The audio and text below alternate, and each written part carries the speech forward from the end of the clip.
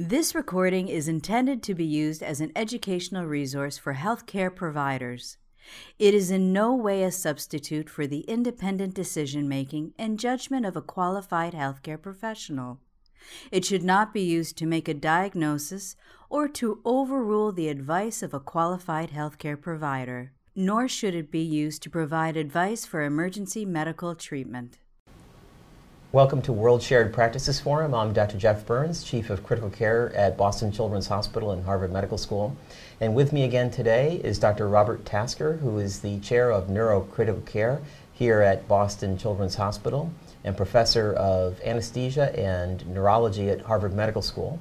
And we're returning today to do a follow-up and have Dr. Tasker address and answer the questions that emerged following his presentation on traumatic brain injury, which was first broadcast in March of 2013. And the questions that emerged from around the world, and this presentation was viewed on 6 continents and 44 countries, and the questions that emerged from around the world really fell into a number of themes. Some were related to the PCO2 target for a patient with traumatic brain injury. Others were related to the temperature target for such a patient. Still others asked questions regarding neuromonitoring, NIRS, and other forms of brain tissue monitoring. Others had questions related to decompressive craniectomy, hypertonic saline versus mannitol, the type of fluid for maintenance fluids, as well as volume resuscitation in a child with traumatic brain injury. And finally, there were questions related to abusive head trauma and protocols to manage children with non-accidental trauma. So Dr. Tasker, I wonder if we could turn to you and perhaps address some of these questions. Okay, thank you, Jeff. What I would like to cover in response to some of the questions that were presented are the first 5 topics that you talked about. The question of fluid type and volume, specifically in traumatic brain injury, I think is a much broader issue that is also relevant to patients with other forms of brain injury, patients who are post-neurosurgical, and we'll devote one of the World Share Practices Forum meetings to that.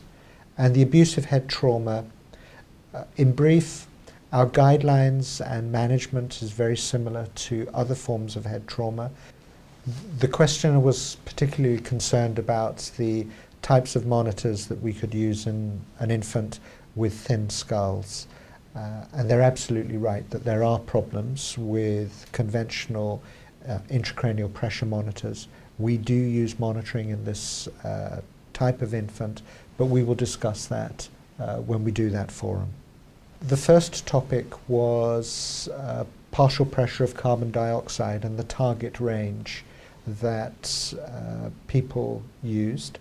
And what I've summarized on the slide that you should be able to see is the data from the respondents from the Americas, Europe, Saudi Arabia, and Malaysia, Singapore, and the Philippines. I've just categorized these in order from highest to lowest, and as you can see, the majority of respondents are doing the 35 to 40 millimeters of mercury for PCO2. Occasionally, people are taking their patients to lower levels, down to 30 millimeters of mercury, and occasionally patients are being allowed to rise to 45 millimeters of mercury. I think as I mentioned in the talk and the forum last time, there are few data in this area, and that there is evidence of significant ischemia, even if you're targeting 40 or 35 to 40 range. So Dr. Tasker, again, you did summarize the evidence in the literature, spoke about the Brain Trauma Foundation guideline recommendations, and I asked you once earlier in the other forum, but could I ask you again, in your practice, where do you target the partial pressure of carbon dioxide for a patient with traumatic brain injury, and under what circumstances would you alter that target? I target it at 40 millimeters of mercury, but as I showed you on the slide on the forum, what I try to target and what is actually achieved are two different things. So I target 40, but what we achieve is somewhere between 30 and 40. The only time that we would allow a patient to go below 30 is if we thought we were dealing with an acute neurosurgical emergency and we were on our way to get imaging with a view to a neurosurgical intervention. If the patient is not responding to the range that we have targeted, then that calls for the next tier in therapies. Could I ask a follow-up question related to the targeted partial pressure of carbon dioxide?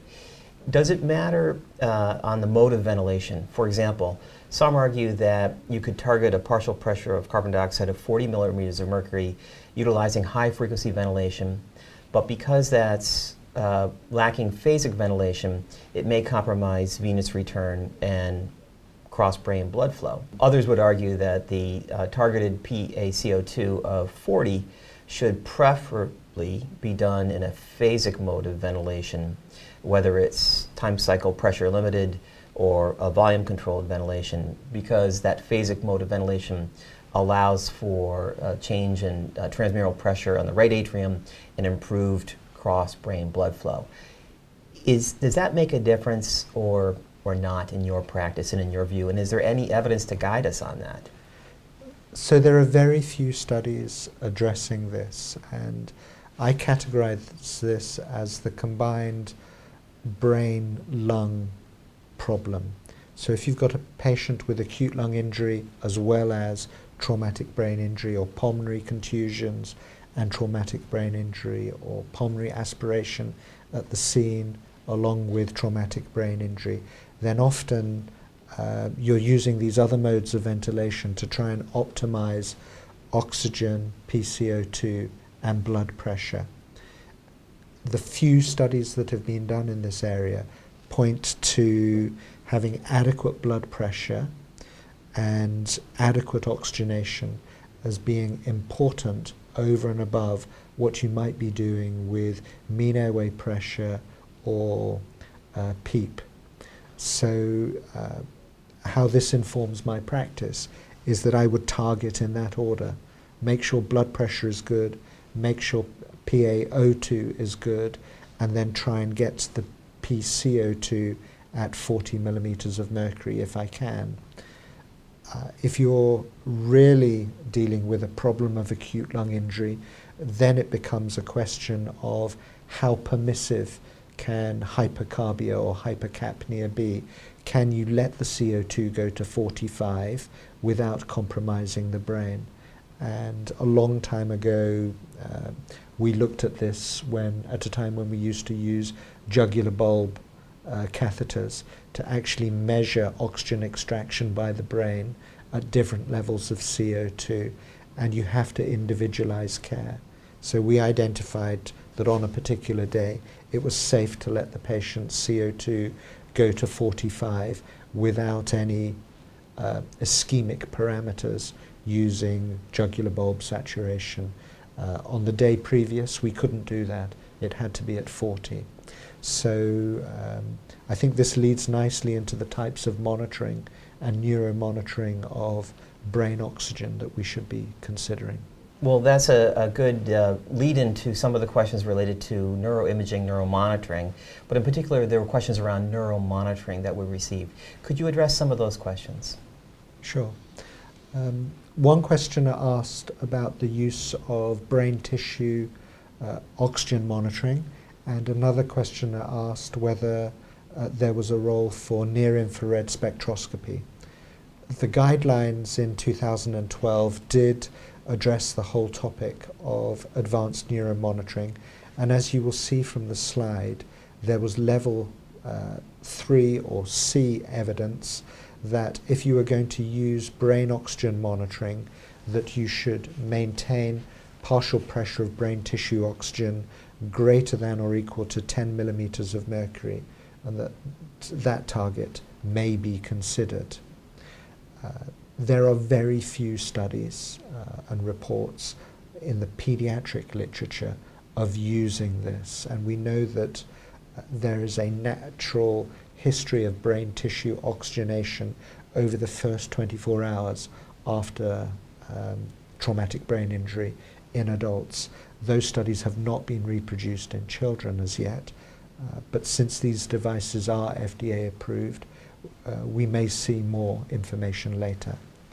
The guidelines pointed towards future studies that needed to be done in terms of neuromonitoring for oxygen, examining critical thresholds, looking at the risk-benefit ratio of targeting certain thresholds, using multimodal neuromonitoring, so combining intracranial pressure monitoring with cerebral perfusion pressure monitoring, blood flow monitoring, and oxygen monitoring.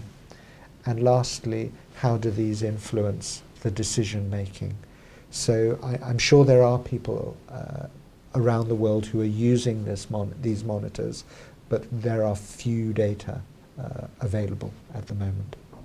If I had to draw you out on this and ask if you had the following modalities available to you, which would you recommend a program acquire and utilize as part of their regular practice for the monitoring of a patient with traumatic brain injury? Intraventricular catheter, near-infrared, or brain tissue oxygen monitoring. Which would you recommend if a program could only choose one? And if a program could expand their neuromonitoring, which would be the next one that you would add?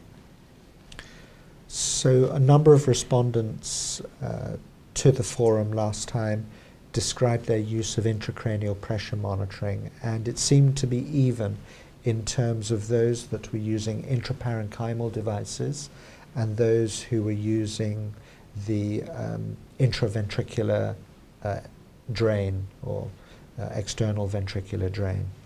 And I think if you had to pick just one, it would be the EVD that I would choose. In terms of combining those, if you were an expanding program, for me the question would be down to your research questions that you are looking at, because really in children we don't have enough data to use this for decision making. So if it's part of a research program, I think it would be reasonable to expand to all of these other modalities. So that was very helpful. I wonder if we could turn now to some of the questions that emerged around the temperature target for a pediatric patient with traumatic brain injury. Thank you. The respondents around the world told me what temperatures they used, and I've summarized this on the slide. And as you can see, there seem to be two clear camps. There were those that were targeting normothermia in general, and there were those that were targeting hypothermia, 33 to 35 degrees, but generally 34 to 35 degrees Celsius versus 36.5 to 37.5. The guidelines actually make comment about using hypothermia, that if you're going to use it, you need to use it for long enough. And I think that this dichotomy here reflects the guidelines. There are those who are going to use hypothermia, and there are those who are just going to maintain normothermia. But again, if we could summarize the evidence in the literature to date, is it a fair statement to say that the evidence is strongest to point to the harmful effects of hyperthermia, and that the avoidance of hyperthermia is the fundamental priority, and that the evidence suggests that whether cooling works or not is still unproven? Is that a fair summary of the literature? It would be fair to say that the use of hypothermia is unproven. Whether or not there is enough evidence from clinical series to say that avoidance of hyperthermia is bad. There's certainly a lot of experimental literature and case series to say that hyperthermia is bad. Most of us have just taken that evidence and said, right, we're not going to let our patients become hyperthermic.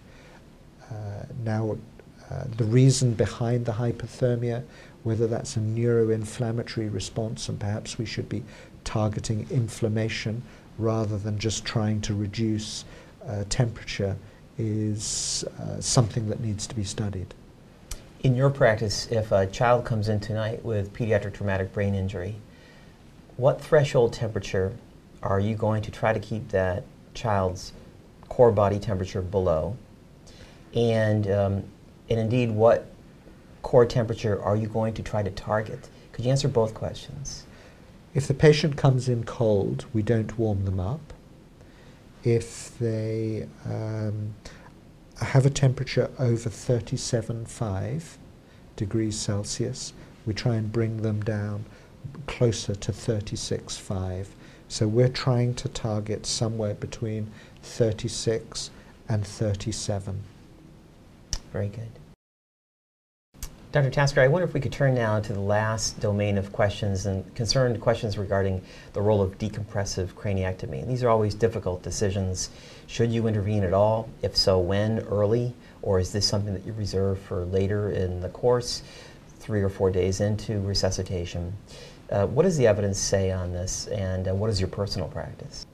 I've passed equipoise in part because of the late outcome studies that I've done in children with severe traumatic brain injury, and a few years ago we published a report in Journal of Neurotrauma on something that we called the anterior compartment syndrome. And what we identified was a region of hypoperfusion in the anterior circulation in a group of patients with severe traumatic brain injury who had not had decompressive craniectomy. So my concern now is that if someone has refractory intracranial pressure where conventional tiers of therapy are not working, that increasing the space, opening up the box, is the best solution. And a number of people who have been involved in this in adults have taken this approach as well.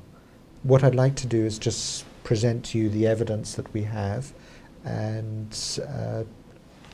let our viewers come to their own decision. The 2012 guidelines identified 8 Class 3 studies that met inclusion criteria for severe traumatic brain injury and decompressive craniectomy. Unfortunately, these data couldn't be put together in a conventional meta-analysis, mainly because the selection criteria, technique of decompressive craniectomy, and outcome parameters differed between the studies, and that there weren't internal comparisons or matched controls. So the reviewers identified that there was no level 1 evidence, no level 2 evidence, and for level 3 evidence they suggested that decompressive craniectomy with duroplasty may be considered in children with traumatic brain injury. There are 2 studies that I would like to focus on, one that has been published and one that is close to completion. This is the decompressive craniectomy in diffuse traumatic brain injury study that was published in the New England Journal in 2011, and this was called the DECRA study. The study was done in Australia, New Zealand and Saudi Arabia and used 15 sites to recruit patients over an 8-year period. The patients were aged 15 to 59 years with a Glasgow Coma Scale score of 3 to 8. So there are some children in this study, although the analysis has not separated out the children so that we don't know exactly what occurs for outcomes in children. You had to have refractory intracranial pressure and have been through various tiers of therapy. Your ICP needed to be greater than 20 millimeters of mercury for at least 15 minutes, and you had to be within the first 72 hours of injury. Outcome was assessed at 6 months, and the study was required 210 to be sufficiently powered. These are the results. If you look at it superficially, standard care versus decompressive craniectomy, and the rate of unfavorable outcome or the rate of control of intracranial pressure, you see that there was less unfavorable outcome in the standard care. So you might think that this means that you should not do decompressive craniectomy.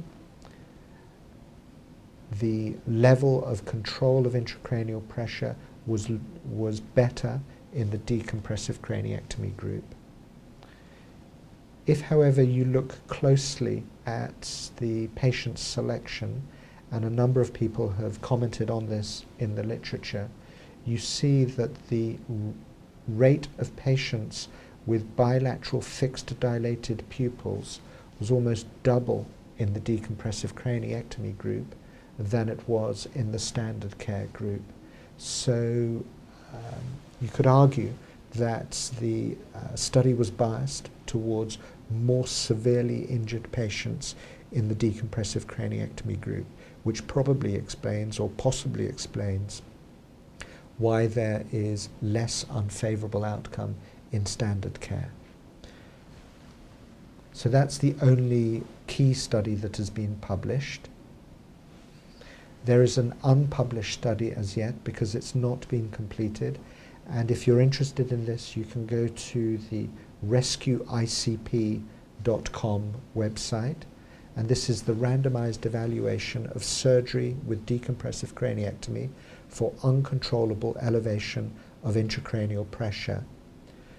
Peter Hutchinson in Cambridge, Addenbrooke's Hospital in the UK, is the principal investigator for this study. The study is recruiting patients who are older than 10 years, and so there will be a significant pediatric population in this study. And the entry criteria are refractory intracranial pressure greater than 25 millimeters of mercury for some 1 to 12 hours. So far, around the world, 366 of 400 patients have been recruited to the study. So the hope is that this will be completed within the next year to 18 months. Well, we look forward to the results of that. Could I ask two follow-up questions, one related to your interpretation of the literature and one related to your particular practice?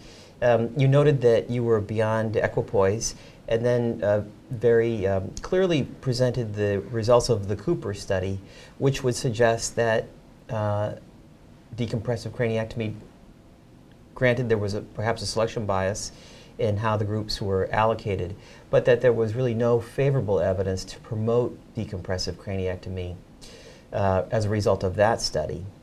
And yet you noted you were beyond clinical equipoise. Is this the accumulation of case series and case reports that has got you to this point? Why do you say that you're beyond equipoise? I've published a few studies on late outcome after traumatic brain injury in patients that we've managed in a conventional manner without decompressive craniectomy. And we published a case series in the Journal of Neurotrauma a few years ago describing a frontal compartment syndrome where perfusion to the frontal lobes is compromised during raised intracranial pressure. Dr. Tasker, other colleagues around the world had questions related to hyperosmolar therapy. And the questions related to mannitol versus hypertonic saline. So could you review again your summation of the literature? And could you also tell us what is your personal practice? Do you choose one over the other? And if so, why? And what do you target when you're choosing hyperosmolar therapy in your personal practice? Thank you. So the questioner asked whether or not there had been studies that compare hypertonic saline versus mannitol. There are no studies in the pediatric literature that have done a head-to-head comparison. In fact, when you look at the mannitol literature, there are no studies that meet inclusion criteria for the pediatric 2012 guidelines. So essentially our mannitol practice is following what is done in adults. When we've looked at the hypertonic saline literature, there, as summarized on the slide here, there is no level 1 evidence. There is some level 2 evidence that hypertonic saline should be considered, and the typical or effective doses for acute use are between 6.5 and 10 mils per kilo of a 3% solution. The level 3 evidence also comments about considering the use of a continuous infusion of 0.1 to 1 mil per kilo per hour of the 3% solution. And when you're using this therapy, serum osmolality or osmolarity should be less than 360 milliosmoles per litre. In terms of my practice, in the acute or emergency setting, we use mannitol, typically half a gram or 0.25 grams per kilo as a bolus dose from a 20% solution. And then once we're managing these patients on the intensive care unit, our style is to start with boluses of hypertonic saline and then use continuous infusion of hypertonic saline. Very good. Well, as the last question, could we follow up on your personal practice? And you noted that you try to make the decision within 24 hours, so this is an early intervention if we're going to do it. But what would be the criteria that you look at? I imagine that you're going to suggest intracranial pressure monitoring, so could I ask you how you would make the decision if you have an intracranial pressure monitoring device in place, and how you might make that decision if you did not have an intracranial pressure monitoring device in place?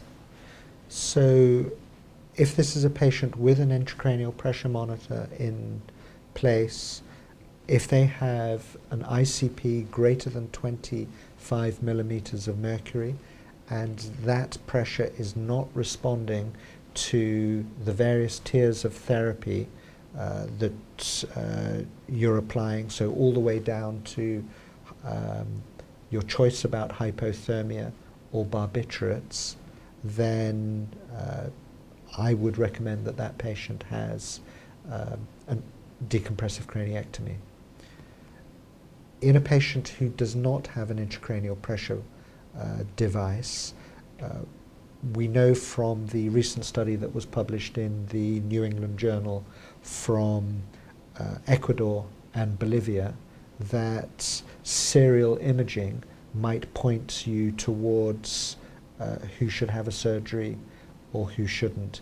And I think if you have evidence there of either focal injury, brain swelling, that you would commit to decompressive craniectomy. It's my practice, however, to only work in the first environment. So having not worked in the second environment with no ICP monitor, it might be worth looking closely at the supplementary data that were published in the New England Journal of the exact imaging protocol and surgery guideline that was used in those two countries. It's very helpful. That concludes our World Shared Practices Forum and our follow-up question and answer from Dr. Tasker's presentation on traumatic brain injury. Thank you for joining us, and we look forward to talking with you next time. This recording is a production of Open Pediatrics, a free and open access resource for pediatric clinicians worldwide. For more pediatric care materials or to join our global community, please visit our website at openpediatrics.org.